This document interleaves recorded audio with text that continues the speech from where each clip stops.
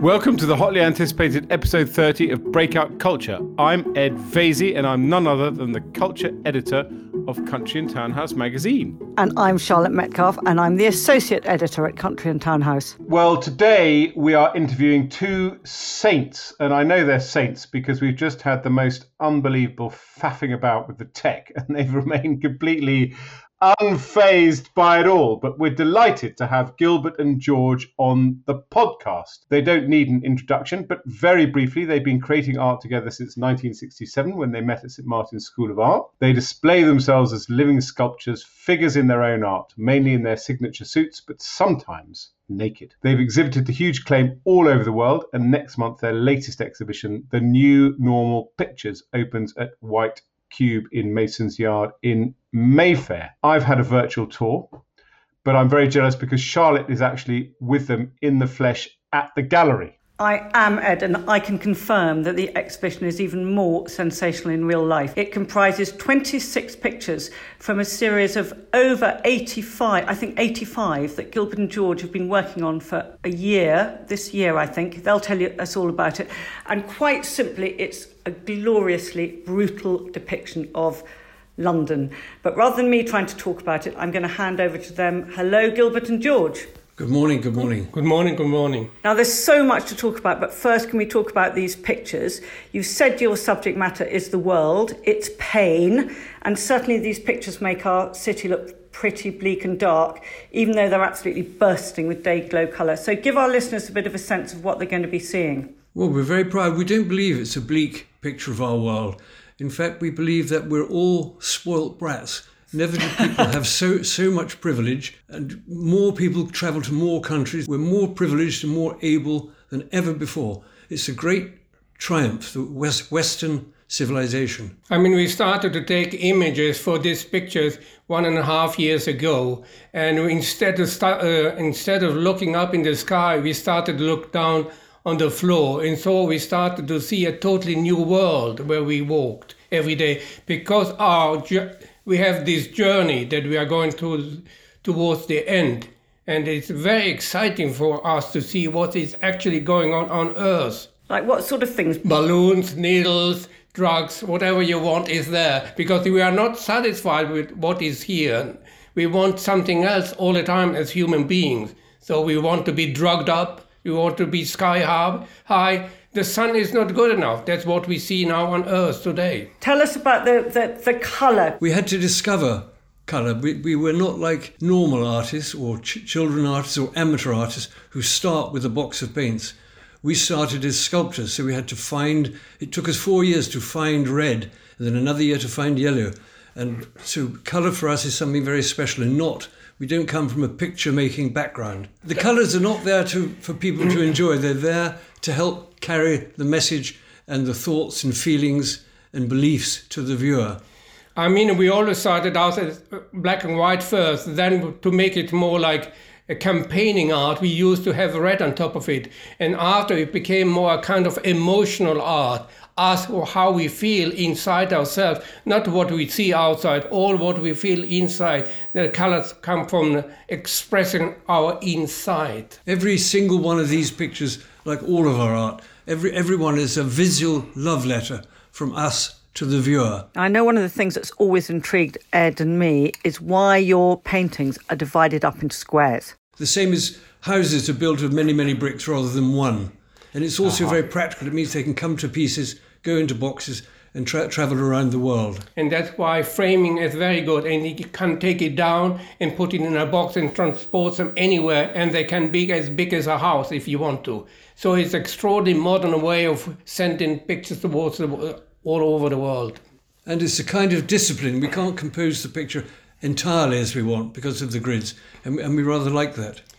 And it is our signature in some way. People can realise it's one of our pictures even a mile away without seeing the subject. Even on a matchbox, they can see immediately, that's a G&G. What are they telling us today?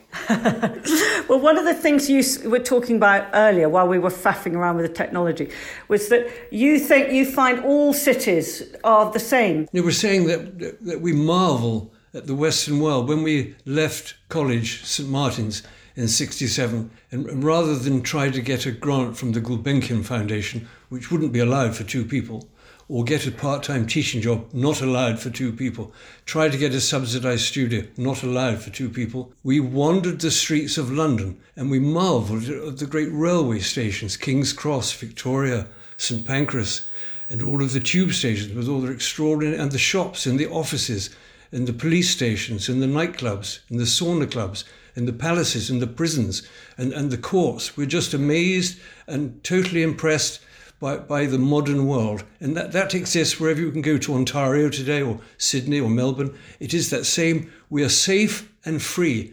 And safe and free is something that came about because of culture. We prefer the conservative way because the conservative tends to be for the individual and the Labour Party tends towards collectivism. So generally speaking, for an artist, we know both parties are very close, but we think the conservative way is better for us as artists. I know that's a filthy, dirty word to say in the art world, but that's our view. Well, I think that's my way into this podcast. I'm a conservative, and in fact, the only other conservative I know in the art world apart from you two is Tracy Emin, although she may no longer be a conservative. How have you found it standing up for the Conservatives for the last 50 years in the world of the art, which is, in my view, relentlessly left-wing?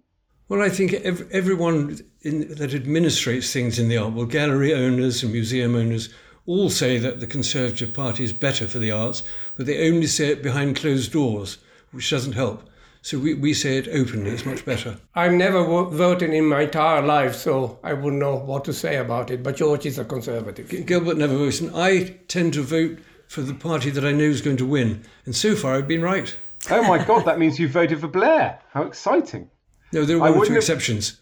I wouldn't have had George down as a Blairite, but I've always thought artists should be conservatives because the artist tends to be an entrepreneur, a radical thinker, questioning the status quo, which is what Margaret Thatcher did. And, you know, frankly, there's an element of wanting to make some money. So why aren't more artists conservative? We don't know about that, but we always have been outsiders, because we never fitted in. So it was very big. It's fantastic to see the world from another side. And it is very right for us to be that. We never changed that. Even in the art world, we don't want to be part of the art world. We have never been part of grouping with artists. And we always wanted to be alone, individuals in front of opening the door of our house and see the world as it is, but as individuals. I've got a lot of questions to ask you, which aren't necessarily directly related to your exhibition. The first is obviously you were the first hipsters because you moved into Fournier Street. You know, every hipster with a flat white now wants to live in Fournier Street, but you were there 50 years ago. It was the only part of London where we could afford to live. It was £12 per floor. For the first half of the years we've been there, all of you journalist chaps said, now that you're a successful artist, don't you want to move to somewhere nice? In the second half, they say, oh, no, it's so trendy and so hip. Don't you want to move somewhere more? They always wanted to leave.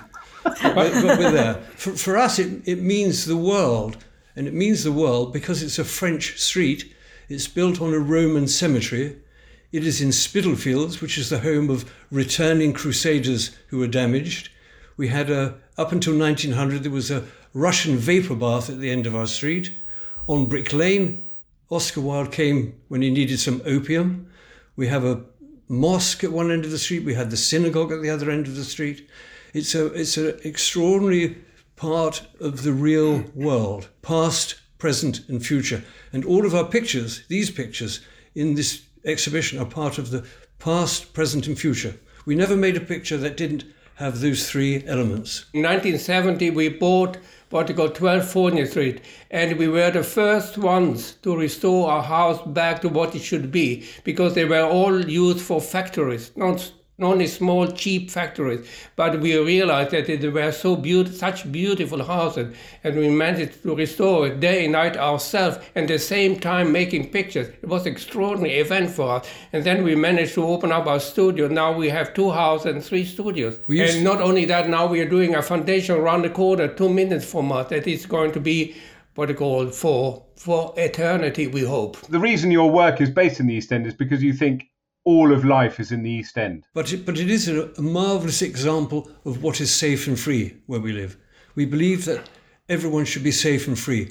Europe is safe and free. North America is safe and free. Australasia is safe and free. Most of the other territories are not. They're either in the grip of dictators or of the church. So many people suffered and worked and strived to get us to this amazing privileged position. And we want to be grateful every day for that. And we want to add to that. More books, more pictures, more music, more poetry, more opera, more ballet, more movies. That's how the world invented itself as a safe and free place. We are in charge of our destiny. And artists always are the outsider who can see the world in some way, in a different way. And that's what we're doing. We're walking the journey through life and projecting the feelings that we have inside ourselves on the walls of the galleries. It's our journey, our thought, our goodness, our badness, our sins, and everything is on the walls. Now, I don't want to sound too narrow-minded, but I love your suits and your ties. We always believed when we were baby artists that it was very important not to alienate sections of society. So we didn't want to be normal because all those people out there are normal. We don't want to be like that. And we don't want to be weird because all of the artists are weird. So we want to be weird and normal at the same time. And also, being from a lower class background, we know that on an important occasion, you dress up, you put on a suit. If you go for a job or a wedding or a funeral or a christening or to apply for a post, you put on a suit. And we do believe and always believe that every day is incredibly important to every single person. In early days, in 1969, we did a small booklet and we put in the word to put on the responsibility suits of our art every day. The responsibility suit is important for us. It's quite interesting because we had a show in Monte Carlo and we stayed in a very posh hotel and they all thought we were the waiters.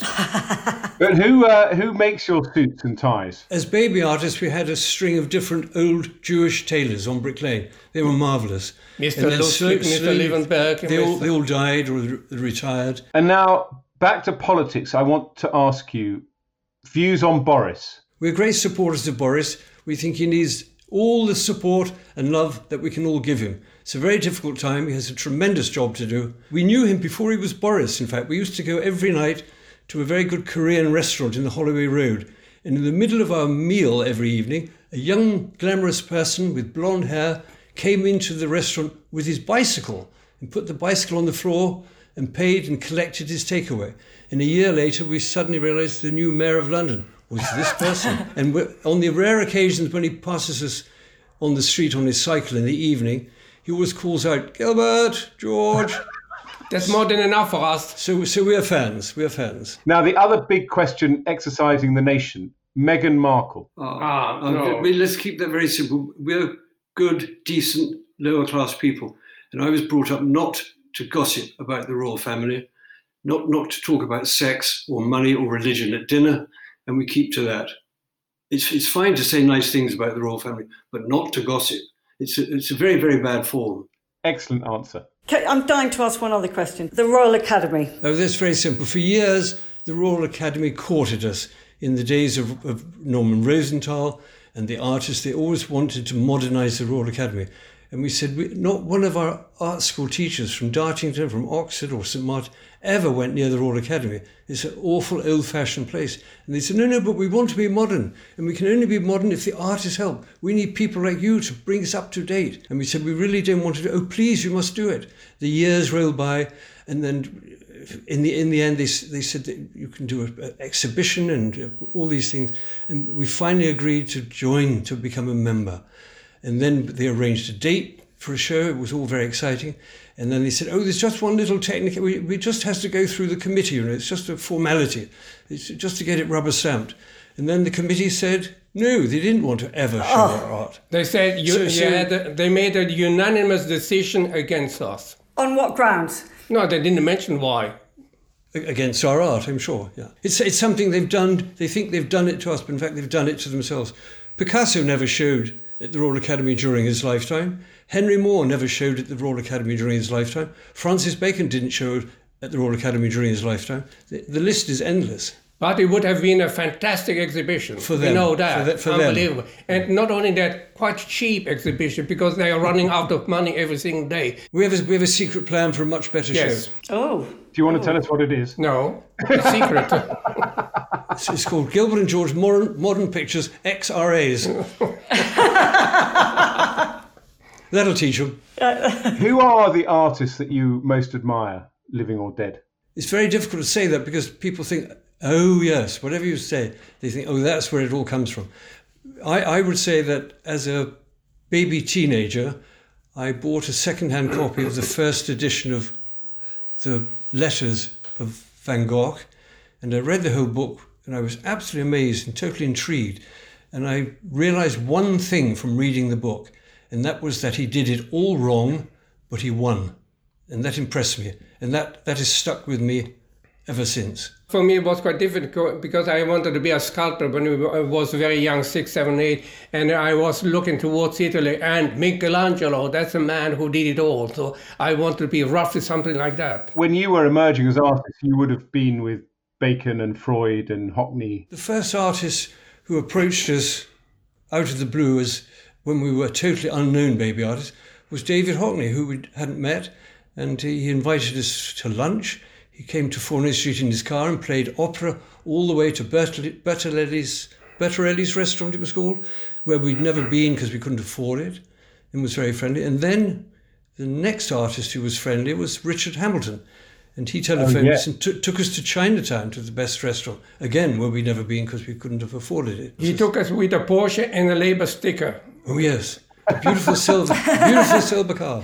No, we believe in artists who give of themselves. That's the idea. No artist is going to be very good or useful lying on the beach with a gin and tonic. We moved away with the relationship with art. We didn't want to be contaminated by speaking about art in general. That's why from 1969 onward, we never really made contact with a different artist. We prefer to be alone outside doing whatever we want and not part of the art world. We have some baby artists that were socially involved and are very friendly. And we have a fantastic artist called Oliver, who lived very near us on the utopian housing estate called the Boundary Estate.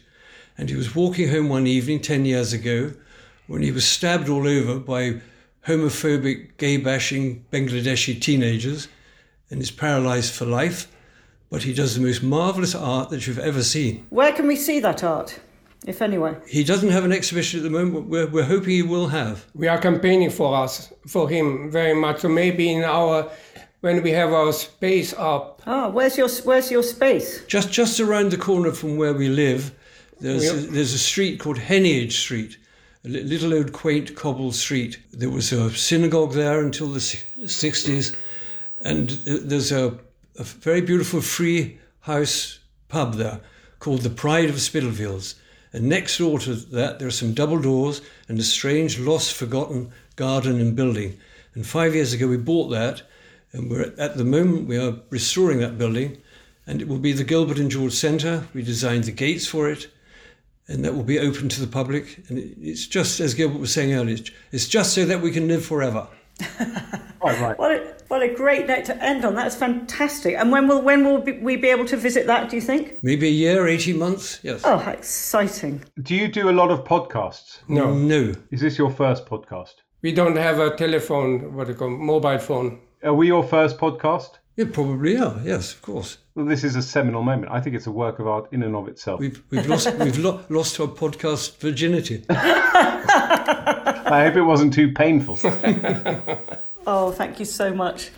You've been darlings. Thank you. Thank you. That was terrific. I could have talked to them all day, although I'm not sure I believe them when they say it was their first podcast. It would be a coup for us if it was, but I think Charlotte has found them talking on other podcasts. It doesn't matter. We were very honoured and we loved having them. And the point is, the pictures are sensational. Truly, this is an exhibition not to be missed. But the White Cube in Mason's Yard hopes to open on April the 13th. But that exhibition only runs until May the 1st. So make sure you get there, as you only have a fortnight to do so. Now, the word polymath hardly begins to describe our next guest, Desmond Cecil, CMG. He studied chemistry and PP at Oxford. He's a multi-linguist And he's had a career that's included being a senior British diplomat and a nuclear environmental expert on Russia. Yet running through all these varied career moves has been his love of music. In fact, at the start of his working life, Desmond spent 5 years as a professional violinist. He's now managed to squeeze his life into a book called The Wandering Civil Servant of Stradivarius, and the point of that title will become apparent during this podcast. Desmond is here to tell us all about it. Good morning, Desmond. Good morning, Ed. Good morning, Desmond. And your life has just been so extraordinary. I don't know where to start except to sort of jump into the middle of it. So you've said that your incredibly varied career has largely been the result of internal emotional drives. And I think what I'm really interested in hearing about is the impact you think your ability to form music has had on your diplomacy skills, because you switched quite suddenly from being a violinist to a diplomat. So start by telling our listeners about that. Well, I worked for 5 years as a professional violinist in Switzerland, and my aim was to become a great solo violinist. But after 5 years, it became clear to me I wasn't going to do Yehudi Menuhin out of a job. And I didn't fancy playing in orchestras and teaching for the rest of my life. So I looked around for something else and thought that I would keep up my violin as my love, and I play it every day to this day with professionals, but decided to leave the profession. And I looked around at sensible things like banks and newspapers, and they weren't interested in someone who'd been a violinist for 5 years. And I went back to Oxford, and the university said, well, try the Foreign Office. And to my amazement, they offered me a job. But I think, as you said, Charlotte, for me, music, my violin enabled me. I had embassy postings to Germany, Bonn, to the UN in Switzerland, to Vienna and all around the world. But it enabled me to build up very special bonds with local musicians and a lot of local politicians, because I played with the locals, and that provided a completely fresh dimension, as well as keeping me sane from some of the bureaucratic nonsenses that we all had to put up with. I've got this wonderful image of you solving a lot of tricky sort of standoffs by getting your violin out. And I think this might have come into play when you were dealing later in your life with Russians. Well, that was a fascinating time, because I was originally due to go to Moscow in 1971. And at that time, the British government decided to kick out 105 Soviet spies. And we had a block on British diplomats going to Russia. That, fortunately, I was never blacklisted, but they knew I was a Russian speaker. And over the years, I always had very cordial relationships with Soviet diplomats. But when I left the Foreign Office, I looked around for something to do, and partly because of the Russian language, nuclear power came up, and the cleanup in Russia. And that was a quite extraordinary time that Russia opened right up. It was post-Soviet and pre-Putin, and we had a really extraordinary friendship from former Soviet nuclear and political governors, admirals, officials, as we were tackling with them a common European environmental threat. Did you find that you met some amazing musicians, or indeed some amazing musical politicians? Well, I played with musical politicians. There was a senior German diplomat when I was in Bonn. We played chamber music together, and that happened all over. And that provides, as I said, a very special bond. And the reason you've got Stradivarius in your title is because you actually own a Stradivarius, which is an unusual asset for a diplomat to have. Well, I didn't have it when I was a diplomat. I mean, I had a perfectly decent old Italian violin. But about 15 years ago, I decided, before I became old and senile, I'd look around for a top of the range violin. And I know the violin trade quite well, so I looked all over Europe and came across this violin made in 1724 when the old boy was 80, but he still had 13 years of his working life to go. So hang about, everyone. And it was relatively cheap because it hadn't been played for 170 years. The sound was completely dead, and I took a gamble that the sound would come back to life, which it did through playing, and the violin experts of the world all agreed it was a genuine 1724 Stradivarius. There were other great violin makers in northern Italy at the same time, Cremona, Milan, Venice, etc., but he stood out, and even in his day, he was known as a great maker. There was a saying in Italian at the time, ricco come Stradivari, as rich as Stradivarius, because he sold his violins at a big profit then. So tell me another thing.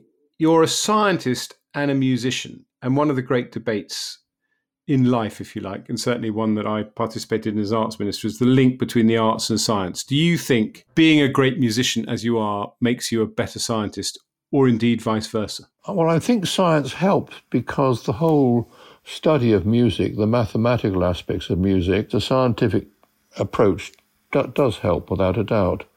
And I think it also helps with languages because one can see languages in little boxes with structures inside them. How many do you speak, Desmond? Well, if you count English, 7.